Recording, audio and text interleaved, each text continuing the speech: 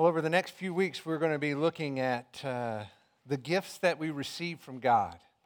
I think it's appropriate in this season when we think about giving and receiving gifts that we look towards heaven and consider what we receive from Him. And in order to do that, I think we need to come to a mutual understanding of what makes a gift, okay?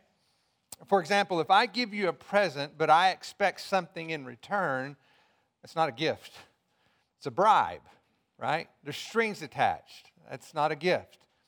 Or maybe you come and do some work for me, and after you've done that work, I give you a gift. That's not a gift.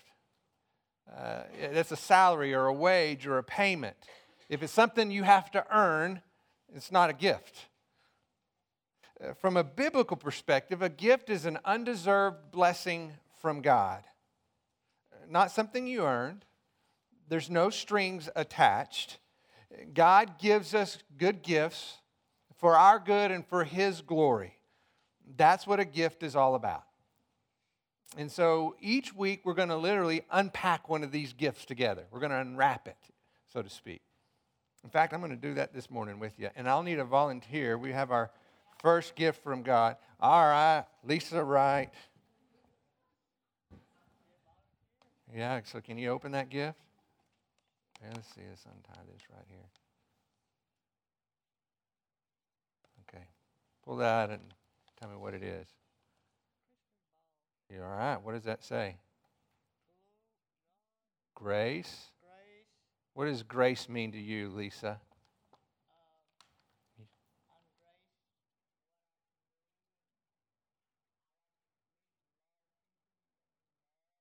Right.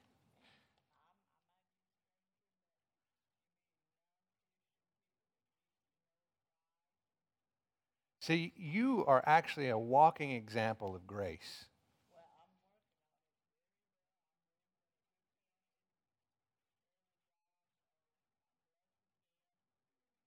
If you've ever met Lisa or spent time with her, you know that she's never met a stranger.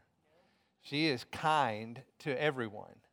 And so grace is an unmerited favor. So when you're kind to a stranger, that means you're giving them something that you didn't earn, you didn't deserve, but you're being able to offer them something. So, Lisa, you live a life filled with grace. You mind if I put this ornament on the tree for you? Okay, good.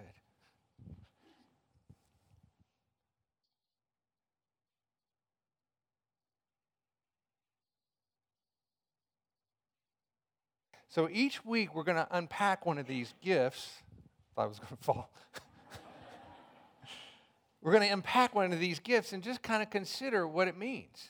Grace is a gift that we receive from God, and it's also, in receiving it, something that we can give away. We give grace away when we are kind and considerate. And like I said with Lisa, she does that so well to those who are even strangers to her. It doesn't matter. She treats everybody the same.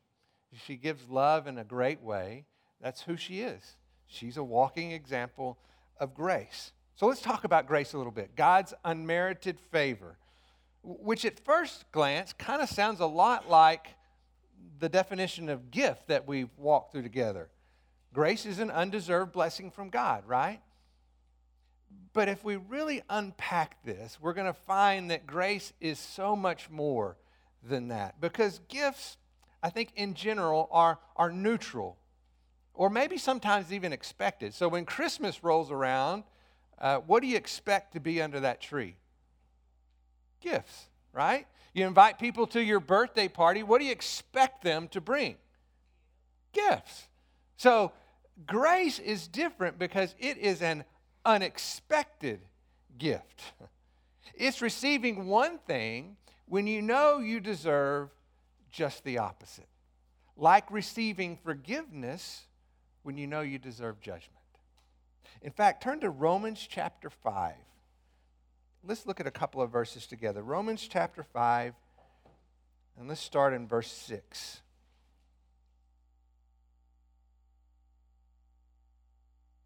Romans chapter 5, verse 6 says, "For while we were still helpless, at the right time Christ died for the ungodly.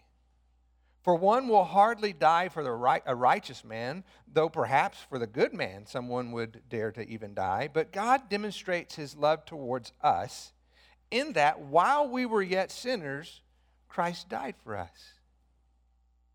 We weren't righteous, we weren't good, but Christ died for us. Much more then, having now been justified by his blood, we shall be saved from the wrath of God through him.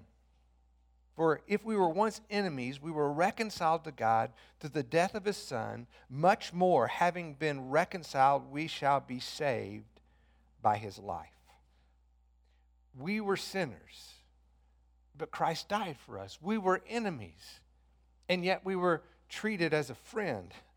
Even though we deserved punishing wrath, we received loving forgiveness. That's the unexpected gift of God's grace.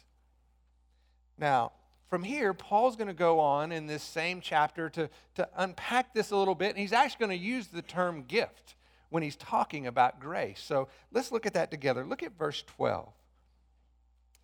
Verse 12.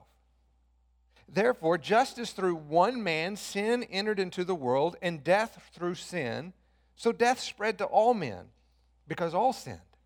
For unto the law, sin was in the world, but sin is not imputed when there is no law. Nevertheless, death reigned from Adam until Moses, even over those who had not sinned in the likeness of the offense of Adam, which is a type of him who is to come. So what Paul is doing here is he's highlighting a contrast between two people and our relationship to them.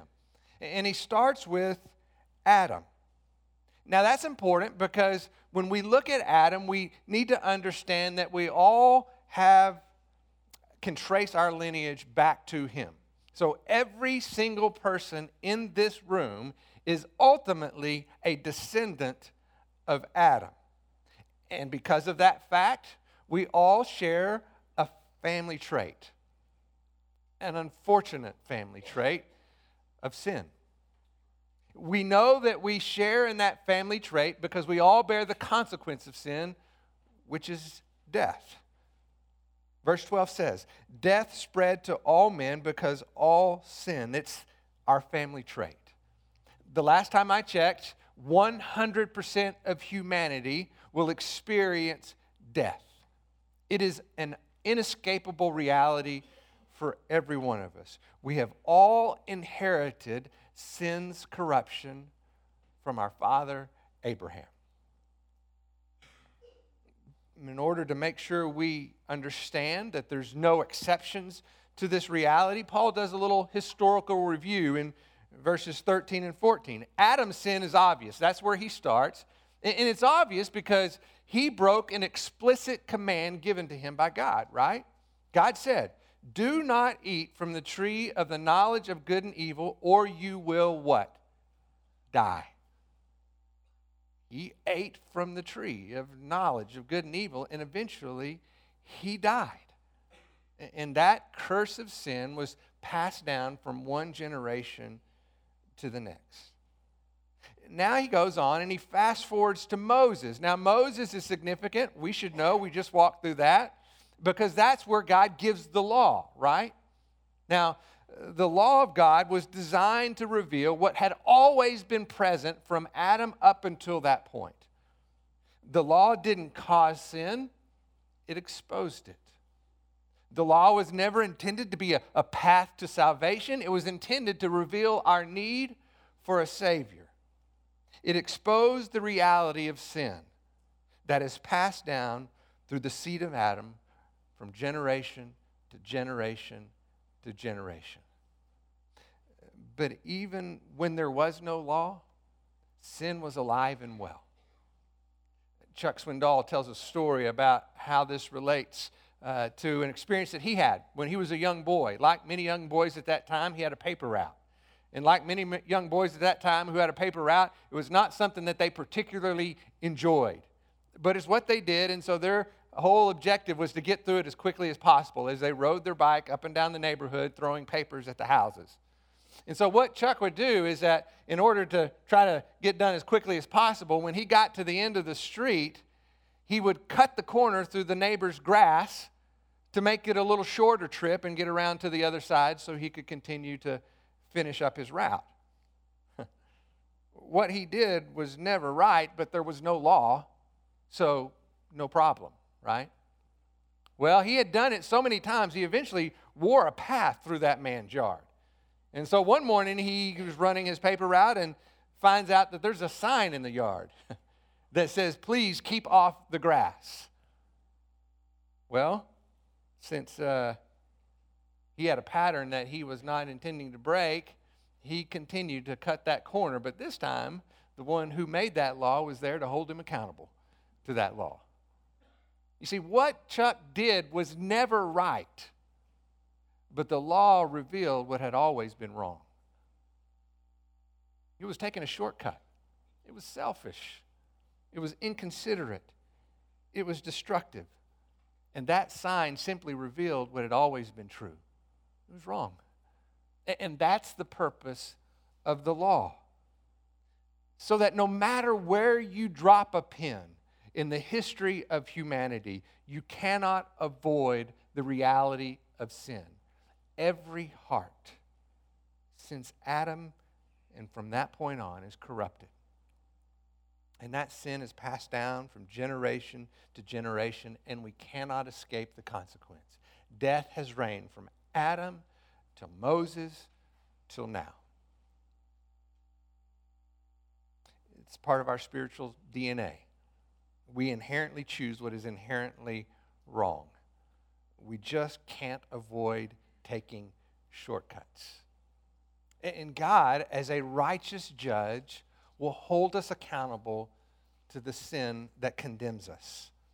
Now look at verse 15. Look at how Paul continues. But, so he's going to contrast here, and listen to what he says. But the free gift is not like the transgression.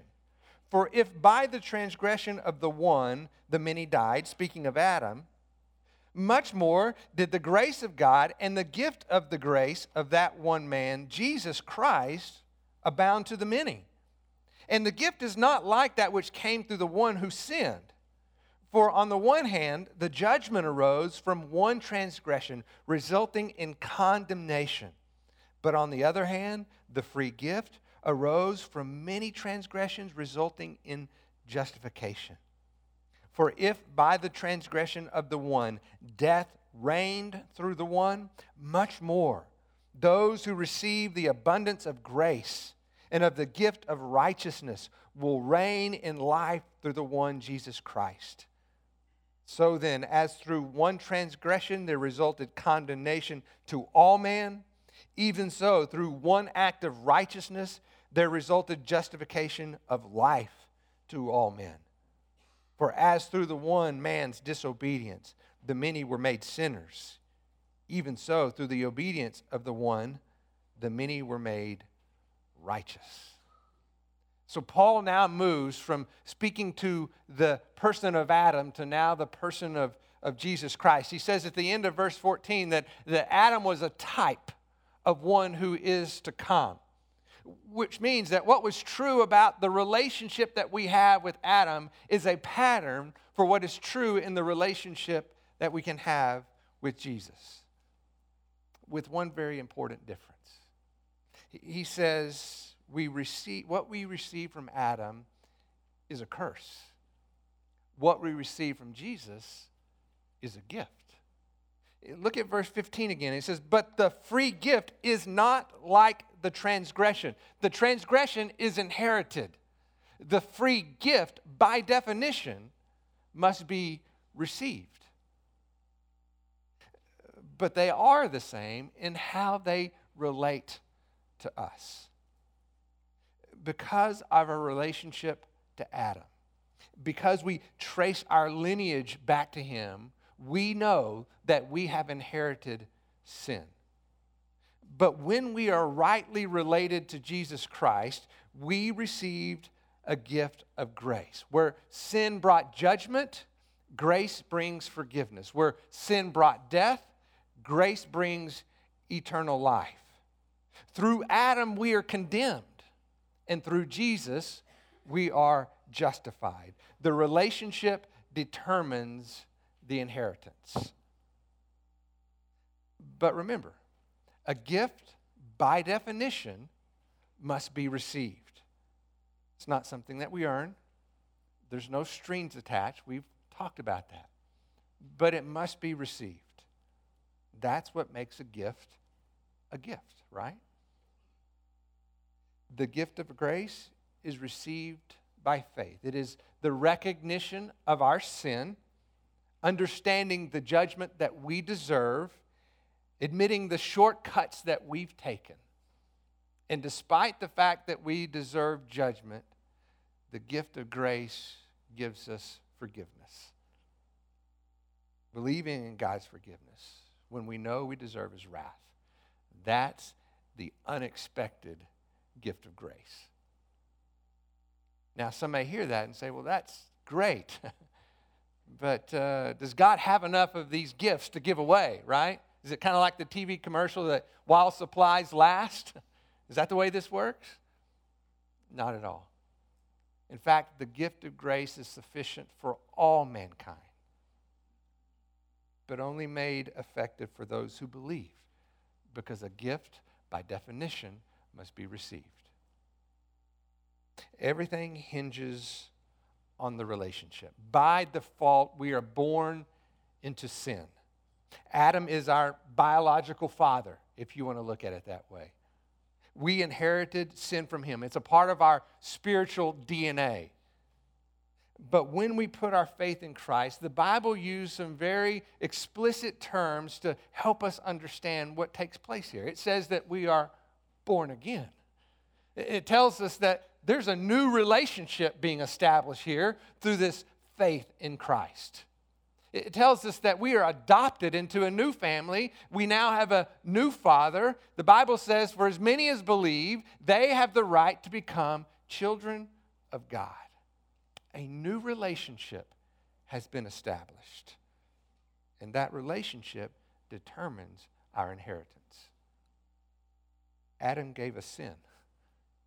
Jesus gives us forgiveness.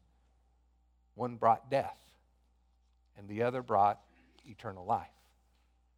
Look at how Paul continues in verse 20. And the law came in that the transgression might increase. But where sin increased, grace abounded all the more. That as sin reigned in death, even so grace might reign through righteousness to eternal life through Jesus Christ our Lord. The gift of grace has more power to save than the curse of sin has power to destroy. Did you hear that? The gift of grace has more power to save than the curse of sin has power to destroy. That's the reason it says in verse 20 that where sin abounded, grace abounded all the more. It literally means superabounded, because grace is a supernatural gift of God. It is God-breathed in that sense. It's not a result of good works. It's a result of God's work in the lives of those who trust Him. Now, the Jewish readers, when they would have read these words, would have been a little bit surprised. In fact, probably a lot bit surprised, because they had used the law to kind of justify their merit before God, much like we often use religion. Doing enough of the right things to tip the scales of justice in our favor. But we are not justified by the law. In fact, we are condemned by the law. Which doesn't mean the law is bad, any more than an x-ray that reveals cancer is bad. Do you see? The law exposes the reality of sin and reveals our need for a Savior. And we will never seek treatment if we don't understand that we're sick. Grace is a gift that gives us the opposite of what we deserve. It changes the curse of death into the promise of eternal life, which is why the Bible often describes Christians when they die as having gone to sleep. Now think about that term and how it's being used. When you and I go to sleep tonight, Do we die? No, we're just asleep. And then we wake up the next morning. His mercies are new every morning. It's a new day. Yesterday, we had a memorial service for Glenn Sharp. As I told them, at 9:09 on Tuesday morning, Glenn Sharp fell asleep. He died to this world, but he was alive and well in Christ. And when he opened his eyes in eternity, his faith became sight. And the very same thing is true for my brother Jay. And the very same thing is true for my friend Jayton Kennedy. And the very same thing is true for every single person who has received the gift of grace. There is never a time when you are separated from the love of Christ. Your faith becomes sight. And now, what about you and I, who still remain here? What purpose does that gift of grace have for us? Well, it has a life-transforming purpose. That will not happen, though, if we continue to try to earn what God expects to be a gift. When there's strings attached, or we somehow feel like we need to do something to deserve it. Gift, by definition, must be received, and grace is the opposite of what we deserve. So it's not something that we can earn. It's something that we receive. And I want you to watch this little depiction of what that looks like in one of the disciples. Let's just see if maybe it might relate to you. So, Taz. Grace is God's unmerited favor for us, His crazy love. And the truth is, many times we struggle understanding it. If you find yourself struggling to understand God's grace, don't beat yourself up. Even the disciples struggled with understanding grace.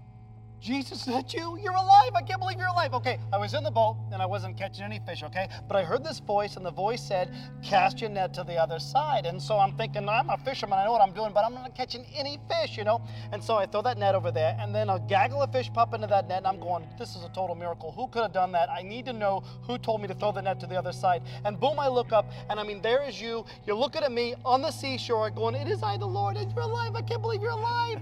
This is awesome. Andrew, get out of the boat. Come on. Peter. Yeah. Do you love me? Yes, I love you. I love you. You're alive. This is so great. Good, then feed my sheep. Andrew, get out of the boat. Come on, man. It's him. Peter. Yeah. Do you love me? I love you, yes. And I'm so sorry about that rooster clucking. I had no idea what that meant, but I do now. I'm better for it, all right? Okay? Then feed my sheep. Andrew, I'm smiling, but I'm serious. Come on, get out of the boat. It's him. Peter. Yeah. Do you love me? Jesus, mere words cannot describe the passion that I have for you. I love you. You know everything. I love you. Good. Good. Then feed my sheep. I didn't even know you had livestock.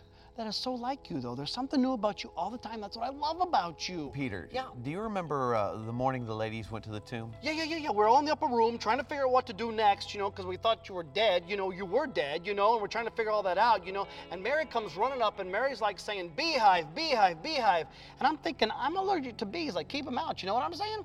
But as she kept getting closer, I heard her correctly. She was saying, he's alive, he's alive, he's alive. And we're going, who's alive, who's alive? And she said, she was at the tomb, and the tomb was empty, and she said that there was an angel there, and the angel said, go tell the disciples and Peter that everything is okay, he is risen. And so me and John, we hightailed it down there, and if John says he beat me, he's totally lying, all right? I beat him, FYI, all right, you know? And we get down there, and I'm looking in that tomb, and it is empty. There's nothing in there, you know what I'm saying?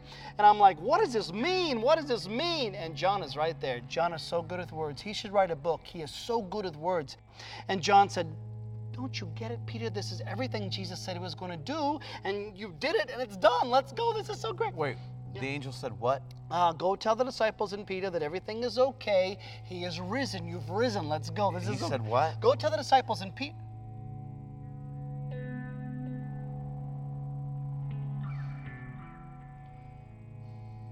Go tell the disciples and Peter.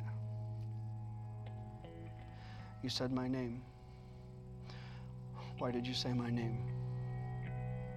Peter, that's grace. No, I don't deserve that, because that night people kept coming up to me asking me if I belonged to you, if I was with you, and I kept denying you left and right, all right? No, it'll take me my whole life to make up for what I did. It was unforgivable for what I did. No. What I did on the cross was meant to take what is unforgivable and make it forgivable.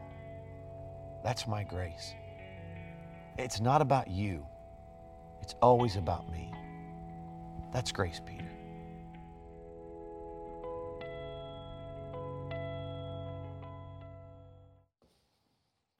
That's powerful. And I hope you take it to heart. Forgiving the unforgivable. Grace is the opposite of what we deserve. And it's a gift. And so my encouragement to you, especially during this season, is that you understand the magnitude of this gift and that you embrace it. You allow it to be everything God intended it to be in the transformation in who He designed you to be. That you embrace it, that you live it, and that you share it. That you give out grace as freely as it has been given to you. That you give out forgiveness even when it's not deserved. That you love because He first loved us. And so let me encourage you to embrace the gift of grace. Let's pray together. Father, what an important reminder. I don't know why. Maybe it's just this part of our nature that is so inclined to push away the things that you so freely give. And grace is one of those things it's just hard to accept. We can relate to Peter when he argued for all the reasons why he didn't deserve it, which is exactly the reason that you give us the gift in the first place. You give us the opposite of what we deserve. And so, Father, I pray that for each person here this morning, they catch even a small glimpse of the beauty and wonder of this gift of grace that you've given to us through faith, and that we would embrace it. We would accept it like we would accept any generous gift that we know we didn't deserve, and we would say, God, thank you.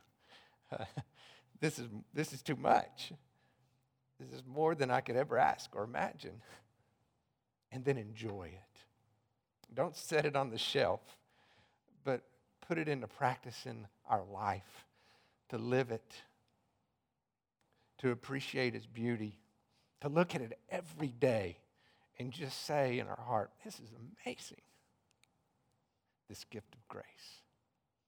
And then may it so transform our life that it just overflows into our relationships with others, and we do the same. We just keep giving out of the wealth of what we've been given, grace after grace after grace. And may we just be especially mindful of that during this time of year. We love you, Jesus. Thank you for the gift of grace. And we pray this in your name. Amen. Have a great day.